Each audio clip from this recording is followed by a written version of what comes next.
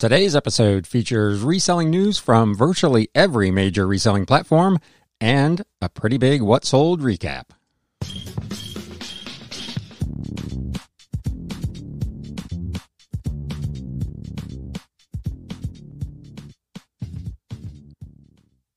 What is up, Galaxians? Welcome to another episode of the Galaxy CDs, Rocks, and Flips Reseller Talk podcast. It's been another good week here at the Galaxy. I continue to hear from sellers that seem to be struggling with the summer slowdown, but that has not been the case here at the Galaxy. We'll get into that in the second half of the show. I've got, I think, about 11 things to share for you in the What Sold segment this week. But first, we're going to cover some reselling news. I've got stuff from, like I said, just about every reselling platform had something going on last week. So let's get stuck into it.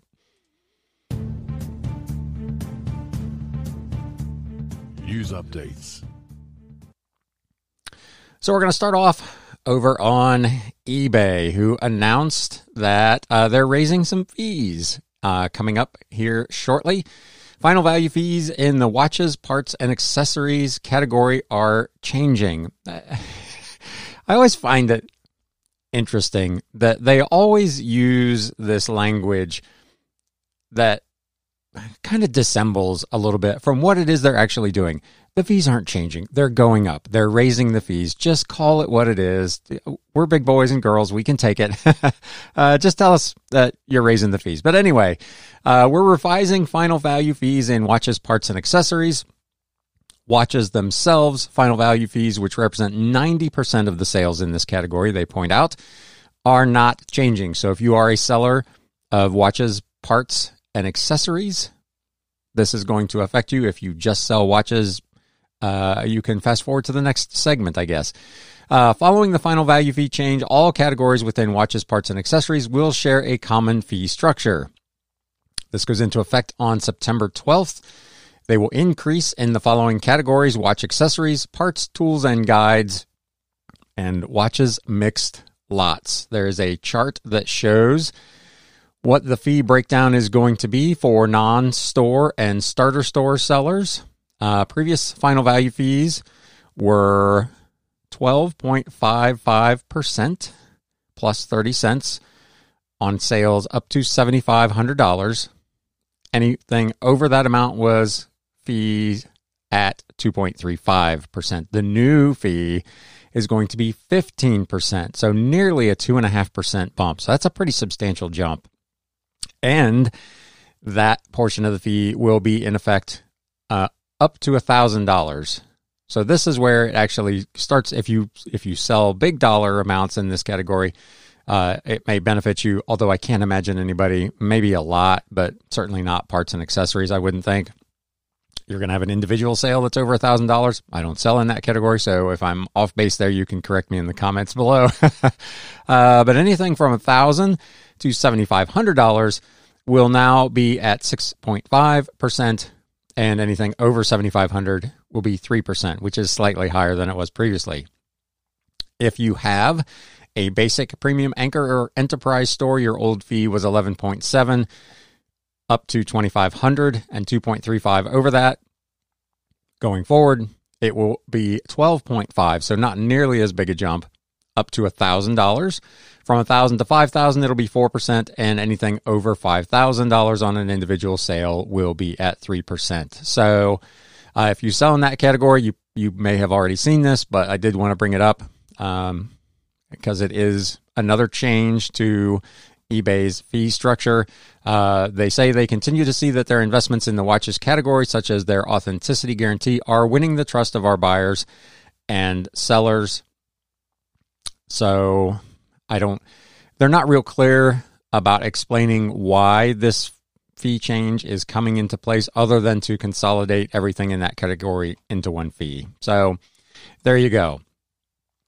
Moving on, eBay has entered into an agreement to acquire TCG Player. eBay has announced that they're going to buy TCG Player, which is a trusted marketplace for collectible card game enthusiasts.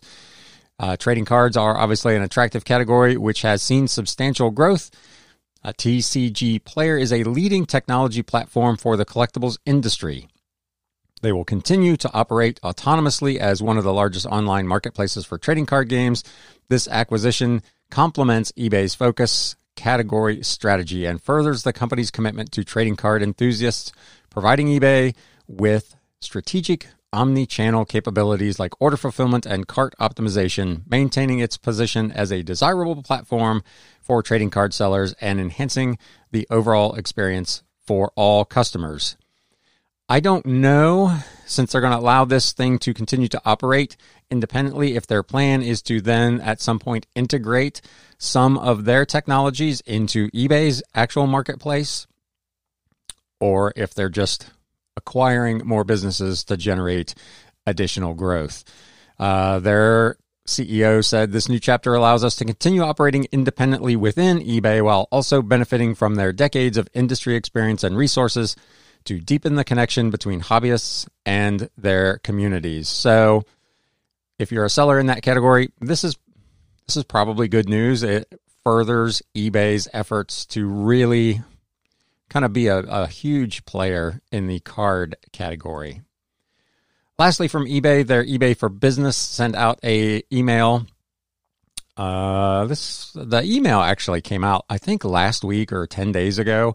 But the Congress had, and eBay has been lobbying against several proposed laws that would adversely affect particularly resellers, independent sellers who are selling, in many cases, used merchandise on these sites.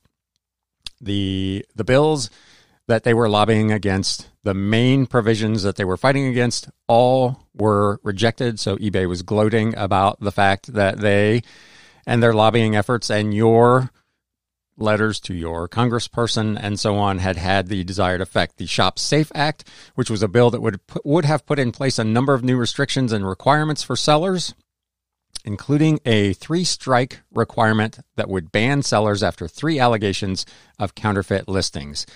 In essence, the bill was going to make sellers guilty until proven innocent instead of the other way around, and would have forced potentially an individual seller like you or I to go up against a massive company with hundreds of lawyers, which would have been obviously an unfair situation. So that one did not pass. The Import Security and Fairness Act, that provision would have levied tariffs on low-value imports from China by eliminating the customs de minimis threshold. They say many small businesses rely on that threshold, and eliminating it would have raised consumer prices and further complicated supply chain disruptions. The last one was the Country of Origin Online Labeling Act. This proposal, they say, would have required online sellers to disclose the country of origin for all products sold online, including used goods sold domestically. So, again, just kind of onerous regulations that the government wanted to impose on primarily independent sellers. Some of it may have been well-intentioned to protect consumers from potential fraud, but it would have made it really, really difficult for eBay and the other sites to actually police, and it would have made it very difficult for small sellers to remain competitive. So this was good news that these proposals did not pass. They are still working to prevent to make changes to other bills that are still going through the chambers of Congress. The Inform Act, this bill would increase the safety and transparency of online marketplaces by implementing workable seller verification and disclosure requirements while protecting the safety and privacy of our sellers. Given that the Federal Inform Act has widespread bipartisan industry support, eBay's government relations is working to pass the bill before the end of this year and help sellers avoid having to comply with a patchwork of different state laws. So this is something that they're in support of that would make it easier and less burdensome for a seller, an individual like yourself, to prove you are who you say you are. The other thing they're continuing to lobby for that we've talked about on this show seemingly every week is the new 1099-K reporting requirements. They want those to be probably somewhere between where they are now and where they were previously. I think that ship has sailed. I don't think we're ever going to go back to a $20,000 threshold, but something maybe splitting the difference at 10 grand or 8 grand, something like that might be beneficial, not only for individual sellers who would not hit that criteria and be issued a 1099, but also on companies like eBay and PayPal to reduce the amount of paperwork that they're going to have to do to comply with that regulation. So they are still lobbying the government to change that. You never know with these things, but I would not anticipate that that would change before the end of this tax year, but it could be. A couple of weeks ago, we talked about eBay and how they had, unlike other platforms, given back the pandemic bump in their business. Their business had pretty much gone back to close to pre-pandemic levels, and the other platforms seemed to be doing fairly well. Well, that has begun to change. Amazon announced, according to Boston.com, and again, as always, I will link to these in the show notes and the video description below. Amazon is closing 5 delivery warehouses in Massachusetts. I assume there are probably others across the country that will also fall to this new plan that Amazon has. The company has said that the workers can transfer to another local warehouse, but they are closing 5 locations, closing these warehouses to help cope with what they call overgrowth during the COVID-19 pandemic. The newspaper reported it is unclear how many workers will be affected, but again, they said they will have the option to transfer to other local delivery warehouses. Amazon, for their part, says we regularly look at how we can improve the experience for our employees, partners, drivers, and customers, and that includes upgrading our facilities. These facilities provide upgraded amenities, including increased on-site parking, larger operational spaces, and better break rooms with open market vending. So it sounds like the plan is they're closing some older, maybe, and smaller distribution centers and moving that stuff into newer facilities. However, they have decided to slow the rate of their growth. Now that we're in this quote-unquote post-pandemic phase, they had huge growth, 220% year-over-year profits in April of 2021, they reported. So just massive, massive growth and profit. But they have now announced that they have paused the creation of 18 warehouses across 12 different states. So they had these big plans for all these new warehouses. So not only are they closing some existing ones, they have put plans on hold to open additional ones. So this post-pandemic reset is starting to affect other big players in the reselling market. I don't know, it doesn't say in this particular article whether that will affect necessarily FBA sellers at all. I assume that it will not have an adverse effect on their ability to do those transactions, but I know they've made some changes in FBA over the time of the pandemic, which has made it a little more difficult for FBA sellers. Etsy really ticked off some people over the last week. So this particular incident does not appear to be super widespread. As we've talked about, I'm a seller now on Etsy. I've been there a little over 2 months. I did not receive any notification of this. I've not been asked to do any of this. So it's either being rolled out in phases or it is only affecting some sellers. But Etsy announced that their U.S. sellers must verify their bank accounts. Etsy said on Friday that U.S. sellers on its marketplace will either need to self-verify their bank accounts or do it through a third party as it seeks to comply with what they called anti-money laundering and related regulations. Reuters, who wrote this article, talked to several others on discussion forums, and sellers were, of course, very annoyed by the move, saying the recommended mode of verification involved providing financial technology platform Plaid with their banking username and password. I'm always a little hesitant to give like really strong advice, but man, that is something I would never in a million years do, is provide a third-party platform with my banking password. And typically they ask for the routing number and the account number of the account, which I'm fine with that. That's probably bad enough that if they wanted to clean out my account with that information, they absolutely could. But to give a username and password just, to me, is a bridge too far.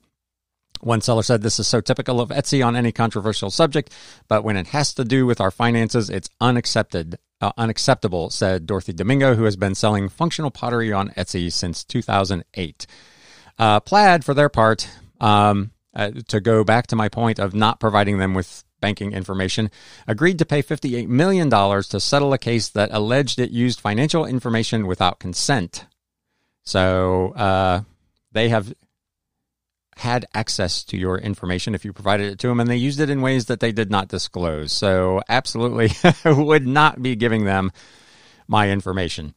Etsy said it had provided the option to self-verify bank accounts, but a seller who did not wish to be named said that process was very tedious. It wouldn't matter to me how tedious it was. That's the process I would be going through. Now, I know when I signed up for Etsy back in May, I provided my banking information, account and routing number, and I'm pretty sure Etsy verified my account at that time because I got the standard 1 cent test transaction deposit into my account. So I assume that I did not receive this notification because my account was verified when I was set up. I don't know if this is more kind of older sellers who have been on the platform for longer that have not gone through that process, but in any event, sellers were really, and justifiably, I think, upset about having to verify that information, particularly through a third party who does not have the best reputation for handling your data appropriately. Onto a little better news over at Etsy. They have announced that they're going to have Etsy Up, a holiday edition, so it's kind of a virtual meetup. As we head into one of the busiest shopping seasons, we're always looking for new ways to connect you to educational content to help you grow your Etsy shop. We're excited to announce that we're hosting Etsy Up Holiday Edition on September 8th at 1 p.m. Eastern Time to help you get ready for your best holiday season yet. It is their first ever global seller event. They say they will be sharing insightful content from Etsy experts and fellow Etsy sellers to help you prepare and grow your shop this holiday season. The team at Adobe will share how you can use the professionally designed templates in Adobe Express to create your brand, enhance your shop, and streamline your social media marketing workflow. There is a link in the article to RSVP to claim your spot at Etsy Up.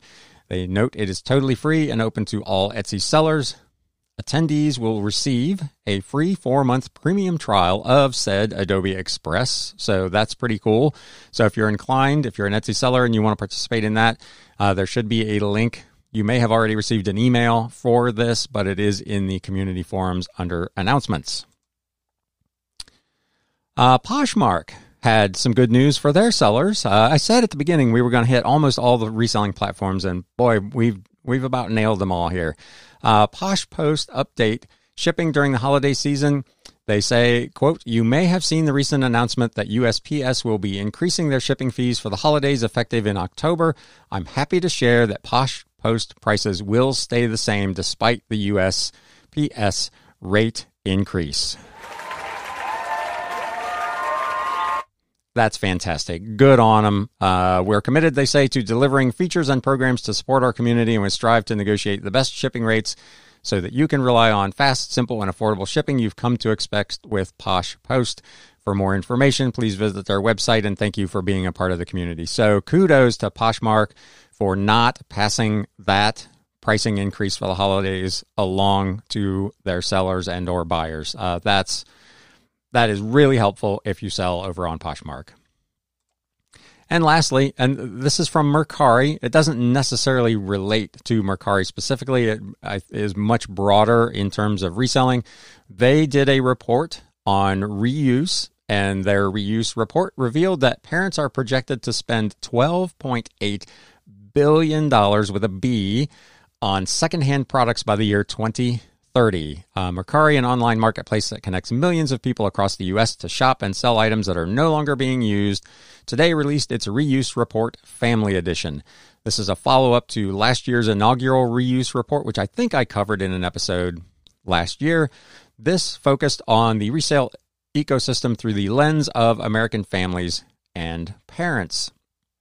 They say, Our study reveals that the resale market for kids and babies products is expanding rapidly, especially digitally, with economic challenges being a driving factor of this trend, said John Lagerling, Mercari's U.S. Chief Executive Officer. Consumers are being mindful of their budgets and want to reduce waste, which are primary growth drivers in the secondhand market, and we expect this growth to accelerate through 2030, which is obviously, that's a long time. That's 8 years they're projecting of growth. During the last 12 months preceding our survey, 2/3 of American parents surveyed said they purchase kids and baby products secondhand.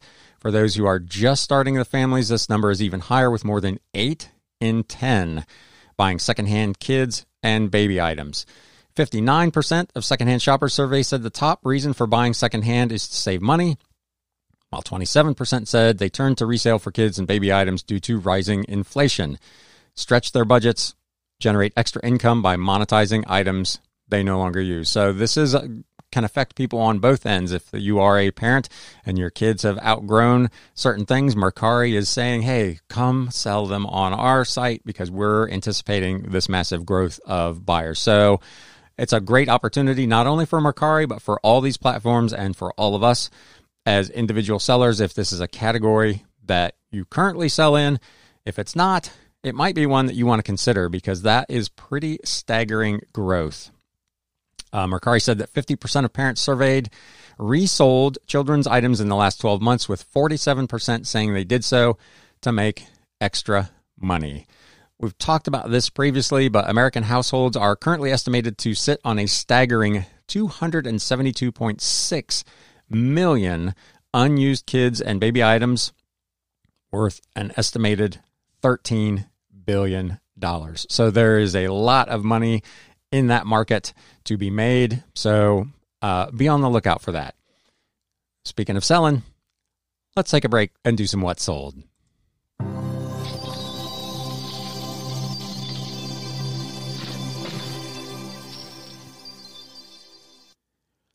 So as I said at the outset, it was a really good week at the Galaxy. It was another of those weeks where I had sales on all 4 platforms. I had 2 sales on Bonanza, I think probably 12 or so on Etsy, several on Mercari. I had my best week in quite some time on Mercari, and then a ton on eBay. So it was a very productive week. You can let me know in the comments if you're watching on YouTube what kind of week you had and how different platforms are performing for you. But for me, it was a pretty spectacular week. We're going to start off with this old book. I've talked about math and science, old vintage textbooks previously. This is another one of those. Mathematics and Plausible Reasoning, Volume 1, Induction and Analogy in Mathematics. This was published, I believe, in the 1960s. So it's not super, super old, but again, as I've talked about with these books previously, anything pre-1980, pre-1970, they're probably worth taking a look at. This was part of an estate sale buyout I did. I owned this book for $1. It sold for $19.99 plus customer paid shipping. Another book from my big lot. That seller reached out to me actually over the weekend, and they are going to have another big batch of books ready for me. So I'll be picking up another probably 1,000 or 1,500 books from that sale later this week. This book from that earlier pickup from 1915, The Boys Outdoor Vacation Book by A. Hyatt Verrill. This was a illustrated hardcover with its dust jacket, so fairly unusual. A book of that age that still had a dust jacket in really, really good condition. This thing sold for $21.99 plus customer paid shipping on a cost of goods sold of about a nickel. Again, old science book. This one from 1955, The Atomic Nucleus by R. Evans, was part of the International Series in Pure and Applied Physics. This was McGraw-Hill did a range of textbooks in science and in mathematics that were part of series. These books generally do pretty well for me. This was one that I picked up at an estate sale for 50 cents some time back. I had it listed for $29.99 or best offer.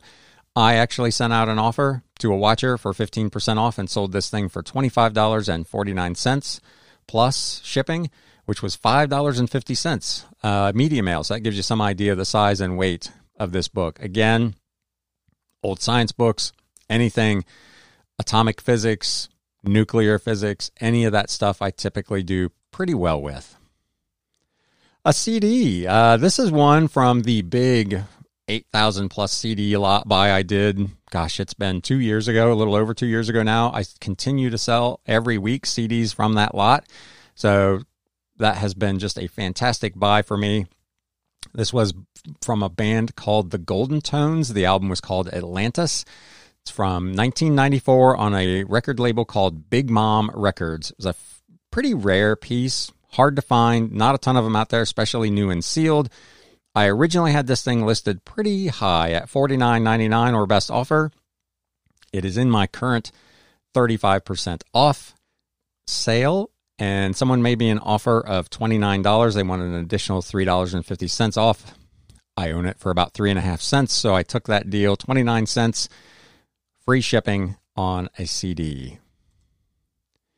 Another book, another science book from the 1960s, Introduction to Quantum Mechanics by Robert H. Dickey and James P. Whitkey. Another illustrated hardcover. Again, I'll just keep harping on it.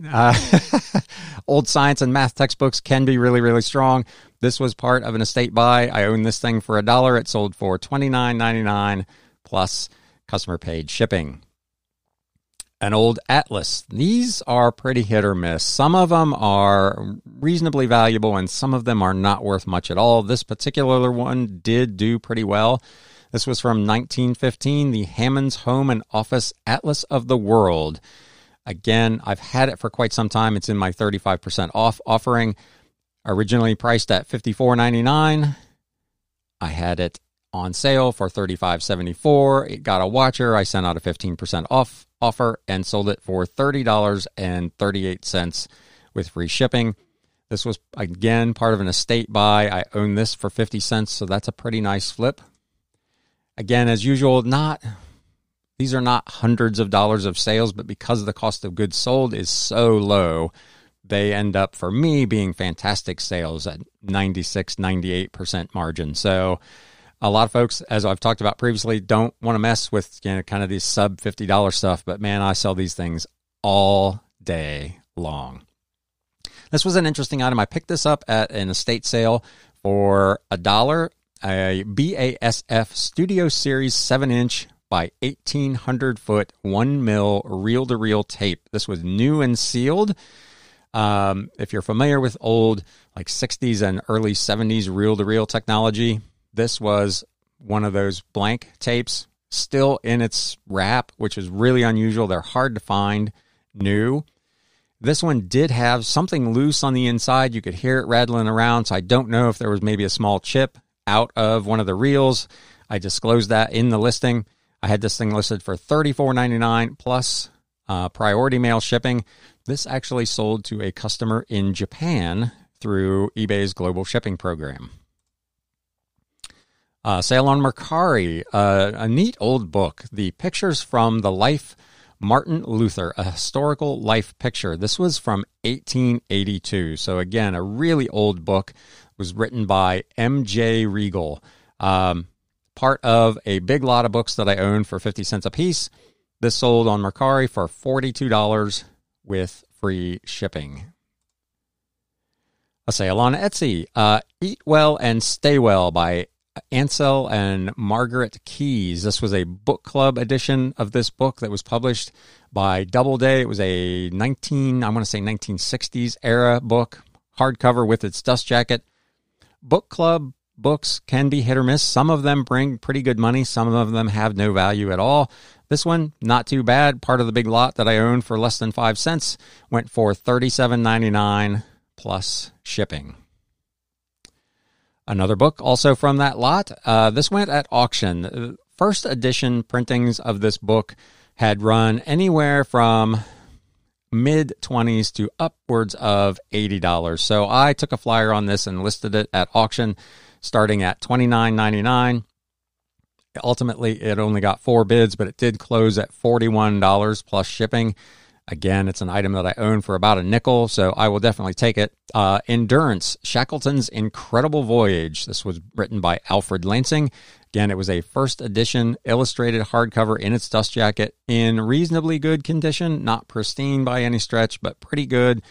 It is a fairly hard, the book itself is not difficult to find. There are tons of them out there, but a first edition in this kind of shape was a little bit more scarce, $41 from a nickel. I haven't talked about these guys in a while. So it's probably been almost 3 years ago now. I bought a huge collection of old science fiction magazine digests, Galaxy and Astounding Science Fiction and Fantasy and Science Fiction. There were nearly 700 in this lot. Some of them are by pretty popular authors and included their first ever written works. There were things by Philip K. Dick and the guy who did the Game of Thrones. His name escapes me at the moment. So some of those, their actual first published work, were in these pulp science fiction magazines. So some of them brought pretty good value. I'm now down to a lot of them that I've got priced for like $6 to $8. I had one buyer that bought 6 different magazines, all Galaxy science fiction, all from the 1950s and early 1960s. The total sale was $51.39 with free shipping. I own them for 44 cents a piece, so I've got less than $3 cost of goods sold in this thing, and went for $51.39. And that, I believe, actually, is the flip of the week. Again, not a massive, not hundreds of dollars in sales, but you do a lot of these little sales, it all adds up to, for me at least, quite a bit of success. So let me know if you heard anything useful or worthwhile in this episode. If you could do me a favor, if you're watching on YouTube, click that thumbs up button and let the algorithm know that this was a good show. If you're not currently a follower of the podcast or a subscriber on YouTube, please consider doing that. I would love to have you along. I am. We had an interview actually scheduled for last week, and at the last minute, the person got called in to work and was not able to meet me. So we're trying to reschedule that for this week. So we may have another episode for you later in the week that will be an interview. If not, we will catch you again next week. In the meantime, hey, it's time to sell. Thanks, guys. You have been listening to the Galaxy CDs Rocks and Flips Reseller Talk podcast. Thank you so much for tuning in, and we will catch you again next time.